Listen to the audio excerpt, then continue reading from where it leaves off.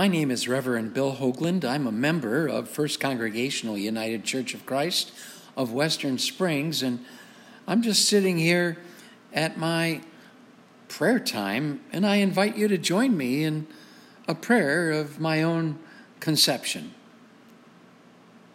Let's pray. Holy God, I give up.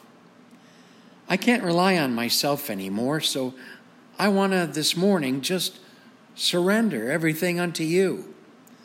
I want to surrender my thoughts, my will, and my ways, and just trust that whatever I'm working on will work out because I've got you walking with me.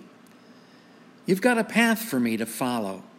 There's no reason I need to take any shortcuts. I just need to walk with you. Can I do that for this day?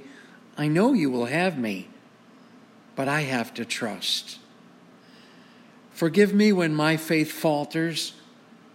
Challenge me when the road ahead seems steep or full of ruts and rocks. Bless me when I realize I'm never walking alone. Thank you, Lord.